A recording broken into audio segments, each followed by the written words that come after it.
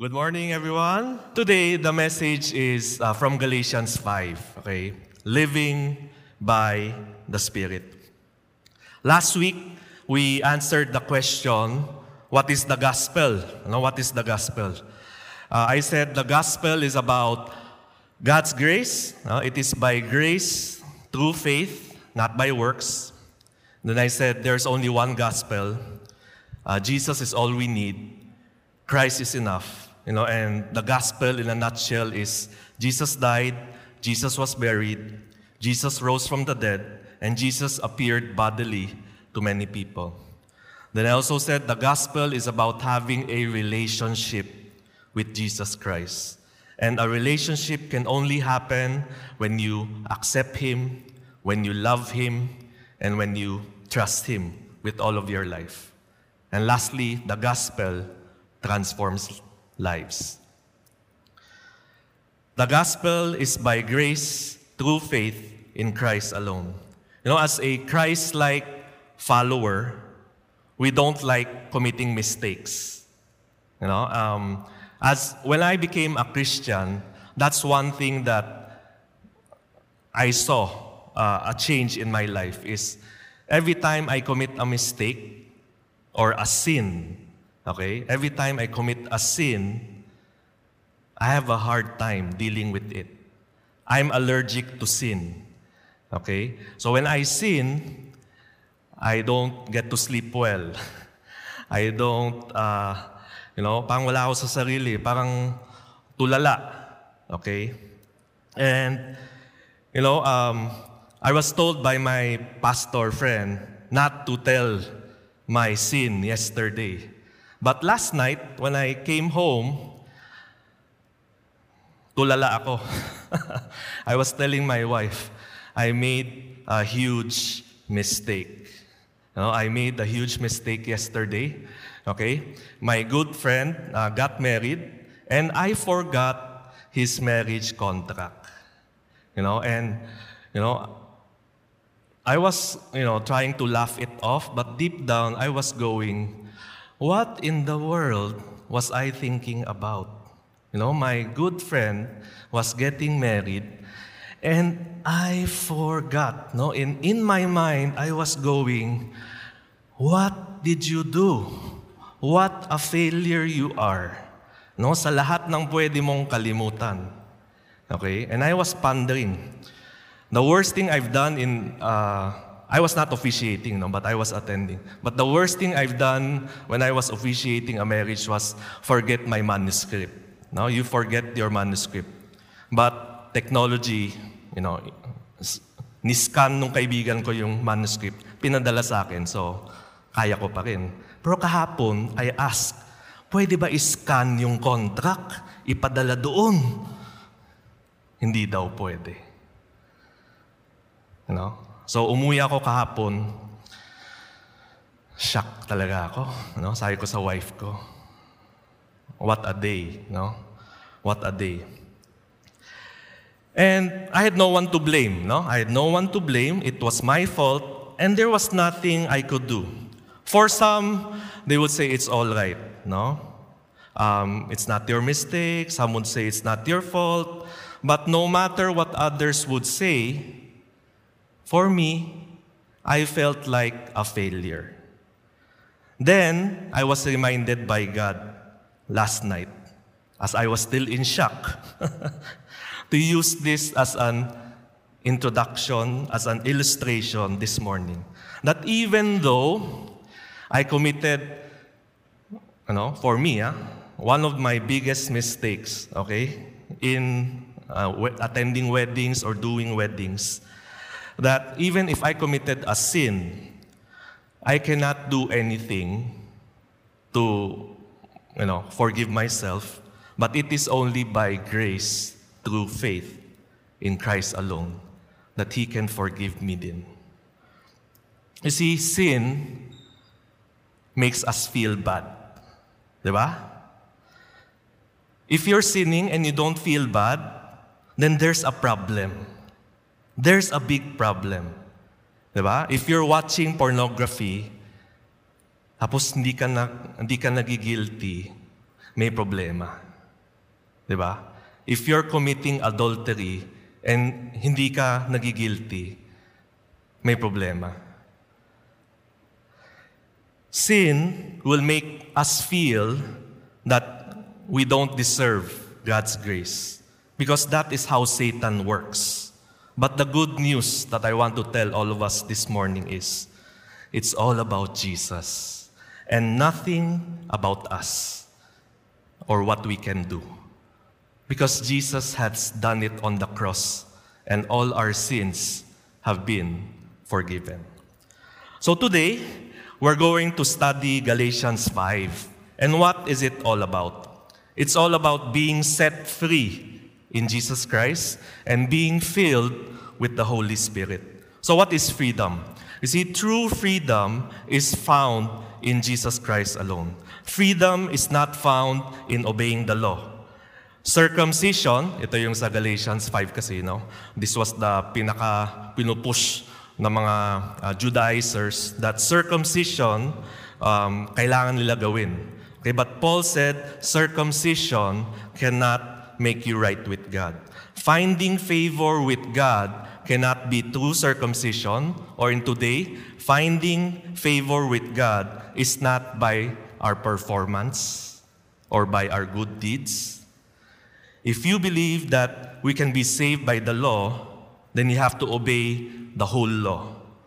We cannot nitpick. Hindi tayo pwede pumili. Itong law, o-obey ko. Itong law, hindi ko o-obey. Okay? So what did Paul mean in verse 4 when he said, "You have fallen away from God's grace"? Does he mean we can lose our salvation? The answer is no. Okay? The context is, if you're going to follow the law, you're effectively rejecting Jesus Christ. Yun yung context na doon. He's talking about if you're going to follow the law, then you're rejecting Jesus Christ. Now in verse 6, Paul says, "For when we place our faith in Christ Jesus, there is no benefit in being circumcised or being uncircumcised. What is important is faith expressing itself in love." What is important is our faith that is expressing itself in love. And I think this is the problem. Our faith does not express itself in love. Yung faith natin, it does not express itself in love. We say we are Christians, but we are not loving people. No, we are not loving people because it's easier to love ourselves. No? So what is love? I always remember this. No? Love is spelled T-I-M-E. Time. No? Love is spelled time. We have to spend time with others. It's not about teaching only. It's not about, turo ka lang turo, okay? But what I've learned in the ministry, in teaching at Hope, it's about spending time with the young people, with fellow Christians. It's about journeying with the person through their happy times and through their down times. It's listening. It's helping. It's caring. It's sharing your own failures. I tell you, who wants to listen about how good you are? Have you ever talked to a person, all he shares is how good he is? Diba? Sometimes okay. But if he shares something about how he has failed, you listen, right? Diba? You listen. Because he's being authentic. Because when he shares about how good, when you share about how good you are, usually they know naman you're good. Diba? So you don't have to share, you're good, you're nice, because they know. But when you share out of your failures and how God has changed you, that's when they see, uy, gusto ko to sundan. Kasi binago to ni Lord.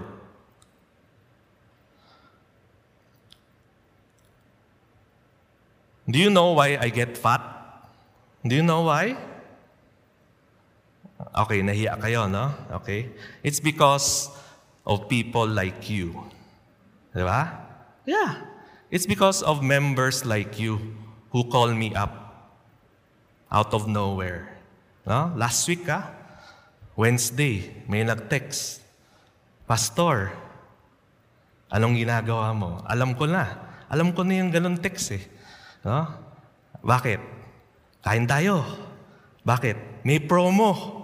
No? May promo daw. No? Okay? Pero hindi ako pwede. So sabi ko, hindi ako pwede.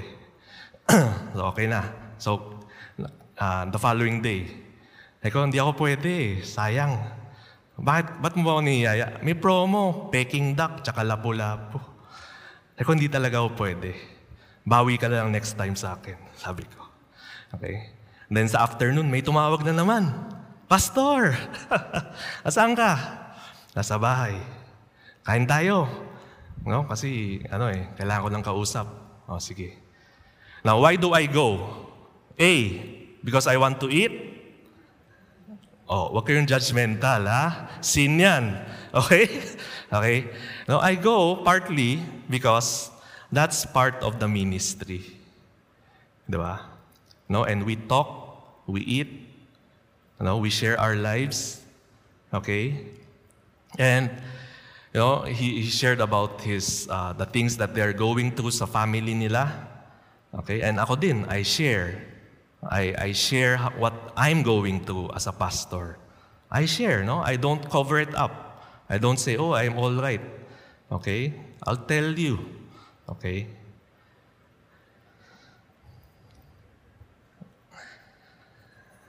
Nawala tuloy ako. Hindi. Andito pa. But love is spelled time. And I always remember this saying in ministry.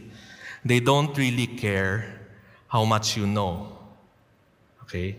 Until you show them how much you care. And that's one of the principles that we use in ministry. We will show you that we care. Because when you know we care, then you will listen. Di ba? But a lot of times, tirada kasi natin mga Christian, papagalitan natin yung hindi believer eh. Tapos pagtawas natin pagalitan, tsaka natin iyayain kumain. Siyempre, hindi nasasama sa yan. Kasi alam niya, pag niyaya mo siya, papagalitan mo siya. Di ba? Okay? But we have to show that we care.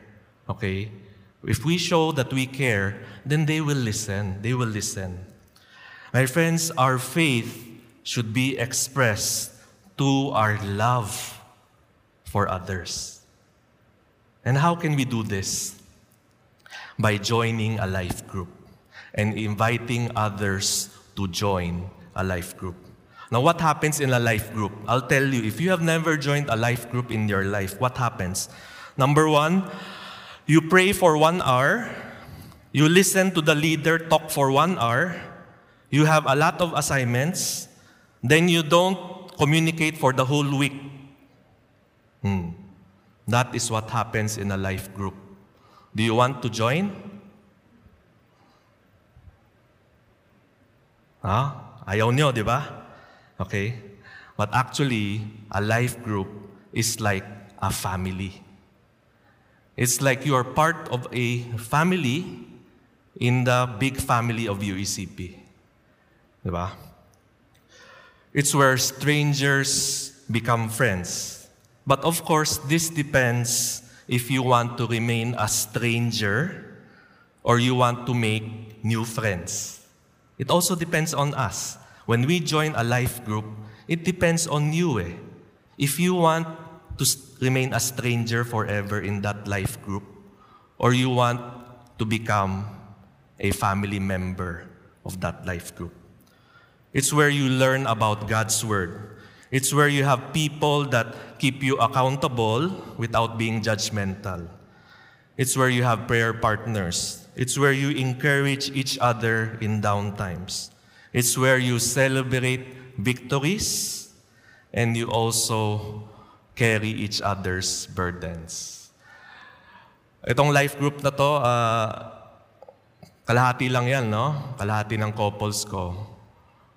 They don't know each other. They don't know each other.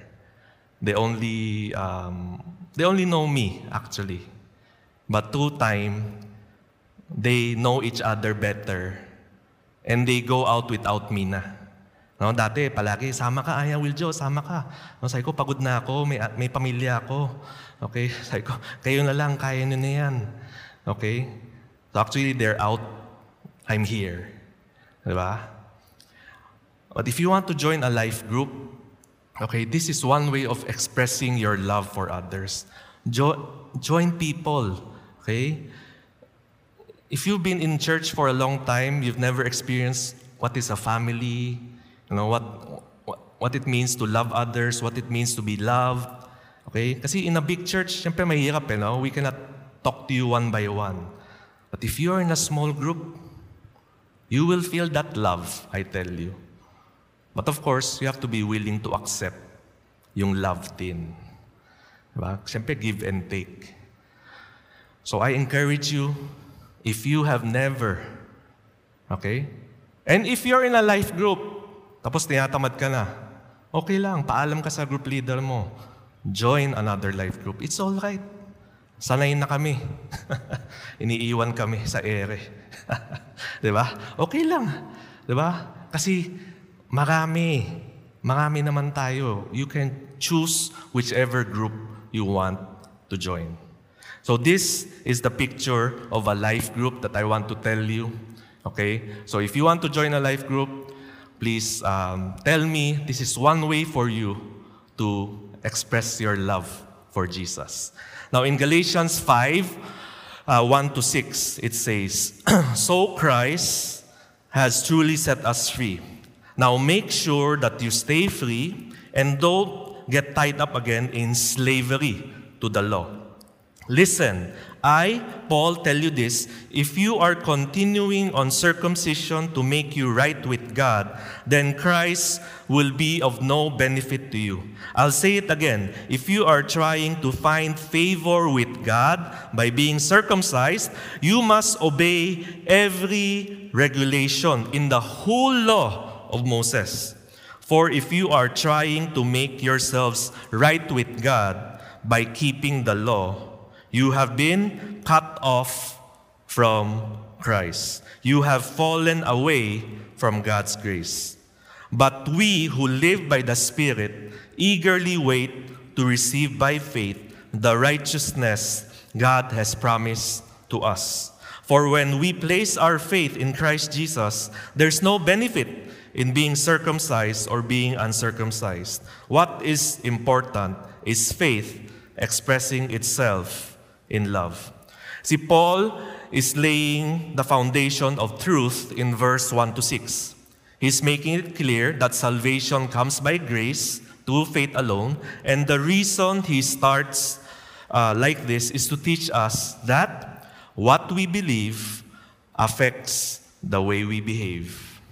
What we believe affects the way we behave. And this was the experience of the Galatians. When they started to believe that in order to be saved, that it has to be faith plus works, they started to behave differently. They started to become legalists. And this caused them to lose their joy. They started to behave that salvation is faith plus works. So they will also expect others to work for their salvation. You see, legalists are robbers of joy. They rob you of your joy. Legalists, the legalists came to spy on their freedom in Jesus Christ and make them slaves to the law again. Charles Swindoll calls them grace killers. No, grace killers. So we believe that salvation is by grace through faith. Then we will also be gracious to others that we meet, and we will behave graciously. But if we believe that it comes by faith and works, then we will behave in a manner that expects others to also perform for God. So my question for us this morning is, Have we become a grace killer? No? Have we become a grace killer? Paul's message is we are set free to live free. We are set free to live free. We are to live differently. To live differently is not about trying harder. It's about relying on the Holy Spirit. Living differently is not about trying and trying harder, but it's about relying on the Holy Spirit. It's about surrendering your life to Jesus. Religion and law puts emphasis on human efforts, but the gospel is about relying on the power of the Holy Spirit. You see, Paul was frustrated because they were insisting, the Judaizers were insisting on a self-help approach. You look at Galatians 3 verse 3, it says, "How foolish can you be? After starting your new lives in the Spirit, why are you now trying to become perfect by your own human effort?" The self-empowered approach does not bear the right fruit in our lives. The religion approach, is like an extension cord. Can you imagine an extension cord that you use in the office? No? Diba? So maraming socket yan. So you plug in the laptop, yung charger, yung electric fan. Then you have one left. Then you get the main cord. Tapos pag sinaksak mo ulit dun sa last, ano mangyayari? Will it work? No. But that's how we usually do it in our life. Instead of plugging it in to the main source, which is the Holy Spirit, we plug it in back to ourselves, thinking that if we try harder, if we do it better, if we put all the discipline in our life, we will become a better Christian. But we all know, at the end of the day, we burn out. Kasi nga, hindi tayo naka-plug in to the power source. Galatians 5 is teaching us that the natural byproduct, if we are plugged into the source, is we will produce the fruit of the Spirit. Paul wants to point out that the fruit of the gospel is selflessly serving others. That is the fruit of the gospel. It is to selflessly serve others. Have you seen people who just selflessly serve others? No? They have that joy. No? When you're with them, you want to serve. Bakit? Kasi it's contagious. Diba? When you see their smile, parang, uy, gusto ko yan ah. Bakit ganyan siya mag-serve? Diba? I want to be like him or her because he serves with joy, because that is plugged into the Holy Spirit. And sometimes we lose that joy. The longer we are in the ministry, we lose our joy because we forget we have been plugged into ourselves na pala. Galatians 5:13, it says, "For you have been called to live in freedom, my brothers and sisters, but don't use your freedom to satisfy your sinful nature. Instead, use your freedom to serve one another in love." Use your freedom to serve one another in love. Don't use your freedom to sin. For the whole law can be summed up in this one command: love your neighbor as yourself. So I just want to make this clear to all of us. To be free does not give us the license to sin. Okay, if you think, I'm free, so I'll commit all my sin, then, I'm forgiven by, God's grace, then you don't understand what is freedom. Because Paul is making it clear, okay, true freedom is found in serving one another in love. That is true freedom. We are all sinners, but when we are in Christ, we have been set free to live a different life. So instead of satisfying our sinful nature, God changes our hearts to love others. You see, when you are in Christ, the old has gone and the new has come. Totoo yan. No, when you are in Jesus Christ, totoo yan. I experienced that. When you are in Christ, the old has gone, the new has come. You have a change of heart. Because before knowing Christ, if you really be honest with yourself, before knowing Christ, you only think about yourself. But when you are in Christ, your heart expands and you learn to serve one another. So to love your neighbor is to serve your neighbor in love. Do you agree? If you agree, then I challenge you. Serve in one of our ministries. Do you have a ministry? Meron. Si Lamberto meron. Do you have a ministry? Do you want a ministry? Do you want to serve God? We need people to serve God sa production. Yung sa mga lights, sa sounds. We need people sa ushering. We need people sa media. We need people to help us. So if you are challenged by the message today, approach niyo kami mga pastor, and we will guide you and help you. Okay? Okay ba? Ayaw niyo? Okay lang. Wala namang pilitan. Okay? Kasi walang bayad dito. Okay? Love and kisses lang. Serving Christ is an expression of our faith. And this is shown by how we treat others. Alam mo, it's easy to dislike people who are different from you, right? It's easy not to like people. Diba?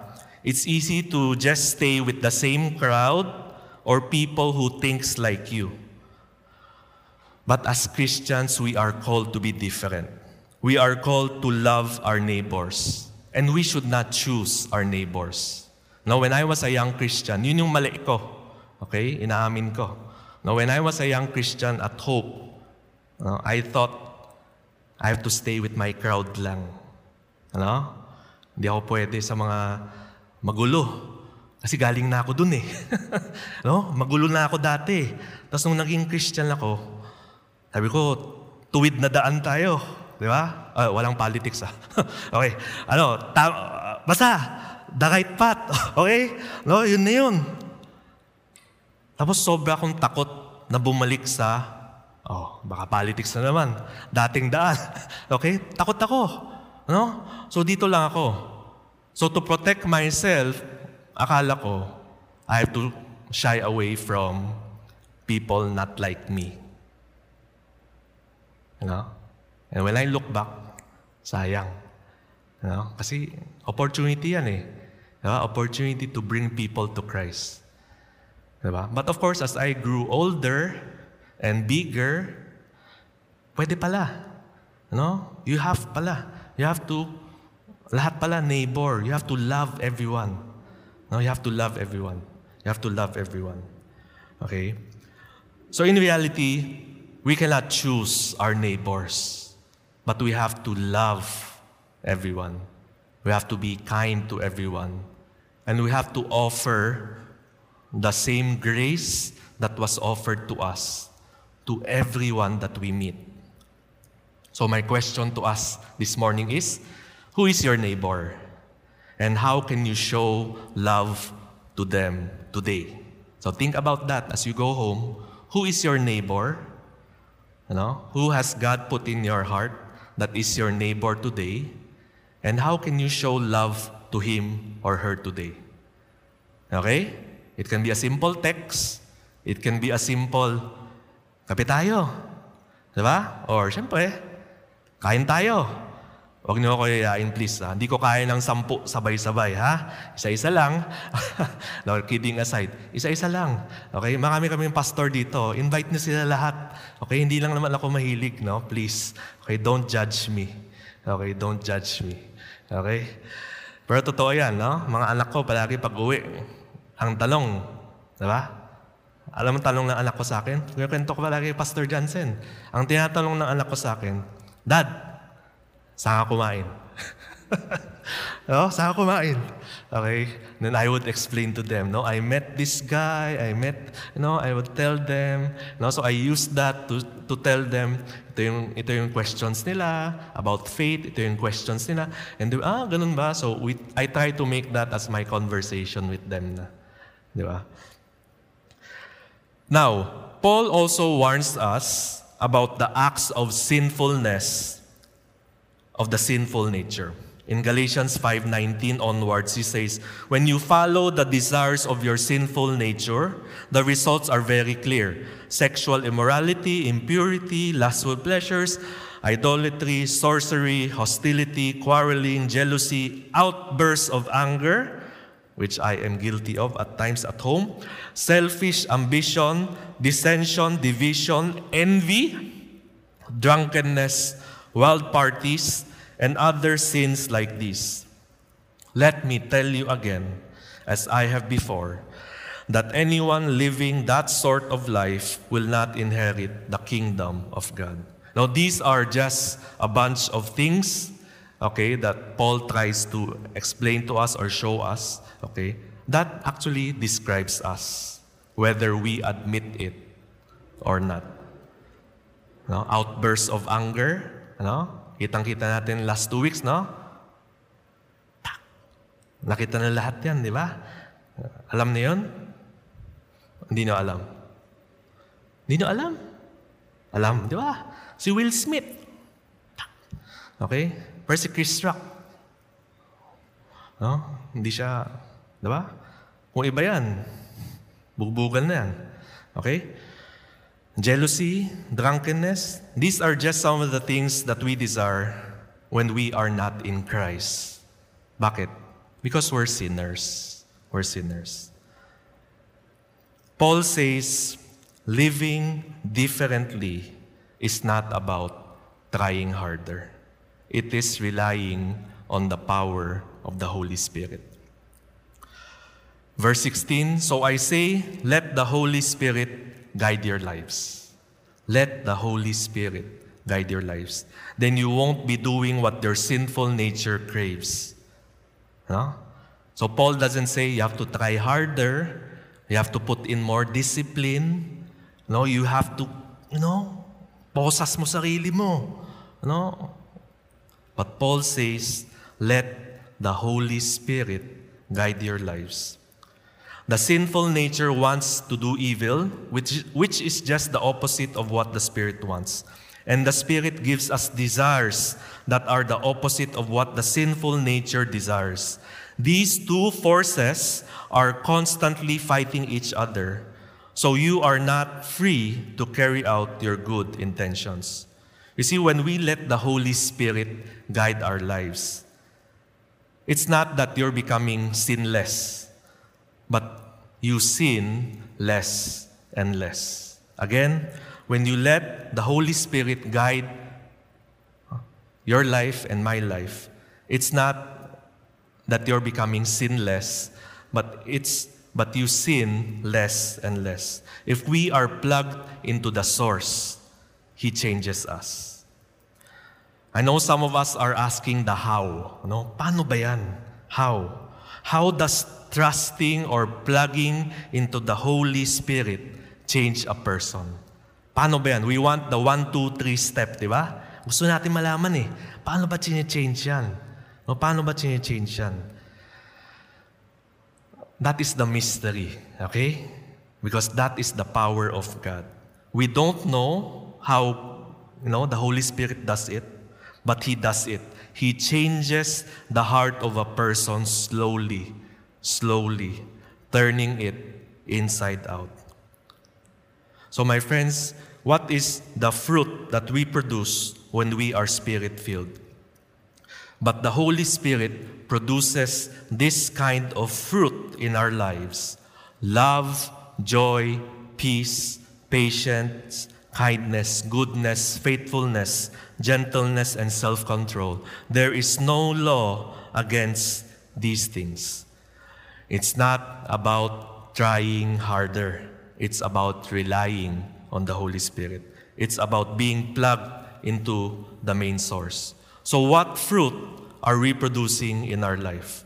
If we are not producing any fruit, maybe because we are running on empty. Have you ever thought that you have been running on empty? Mahal na ba yung gas ngayon? Can I hear a yes? Sobrang mahal, di ba? Sino sa atin pang nagdadrive ngayon, inaantay mo talaga maubos. No? Kasi inaantay mo yung rollback. No? Na-experience ko yan last week. No? Ayaw ko magpagas kasi narinig ko malapit na yung rollback. No? Pero konti na lang. No? Konti na lang. Okay? But can you imagine if you have ano ba yung magandang kotse? No? Narinig ko kahapon, hindi ko alam yun, Chrysler. No? If you drive a Chrysler, okay, tama ba yung pronunciation ko? Chrysler. If you drive Mercedes-Benz, okay, but you run on empty, what's the use of the car? In the same way in our life, if we're running on empty, we're not producing fruit anymore. Okay? As Christians, we have to be plugged in to the source. We have to be plugged in to the Holy Spirit. To end, in Galatians 5:25, it says, "Since we are living by the Spirit, let us follow the Spirit's leading in every part of our lives." In Christ, we are set free to live free. This means to live free is to live by the Spirit.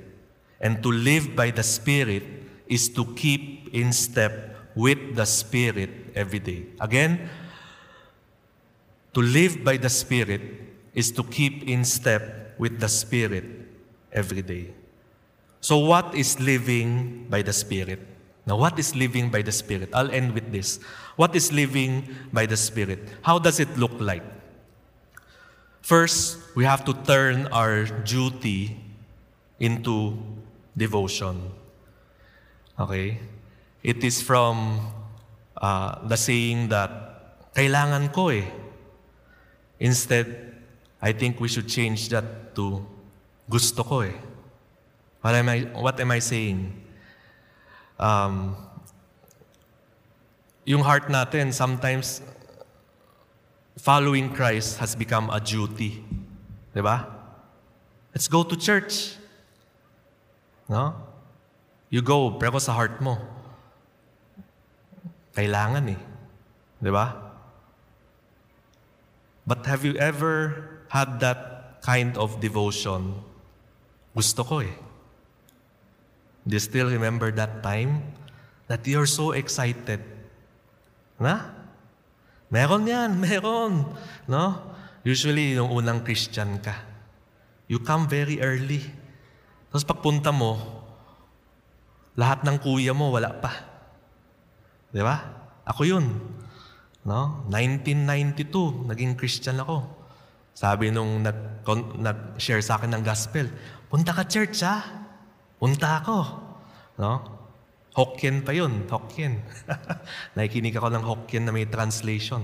Pagpunta ko, ano pa yun? 10 o'clock yata yun dati, no? 10 o'clock. Pagpunta ko, mga 9:30, nandito na ako. Wala sila.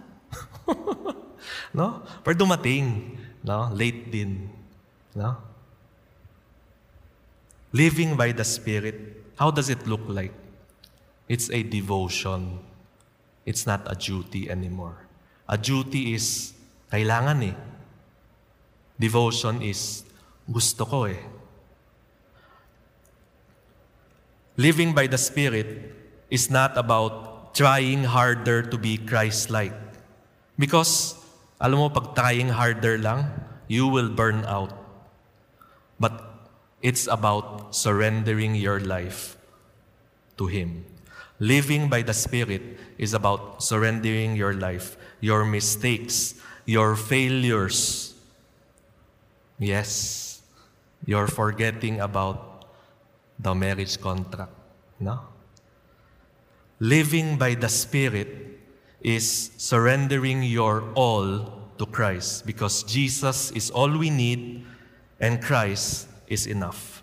Many of us today have been trying hard all our life to be Christ-like without noticing maybe we have been running on empty for a long time. So don't run empty, but make sure you are plugged into the power source, which is the Holy Spirit. So my friends, living by the Spirit is to keep in step with the Spirit. God bless all of us.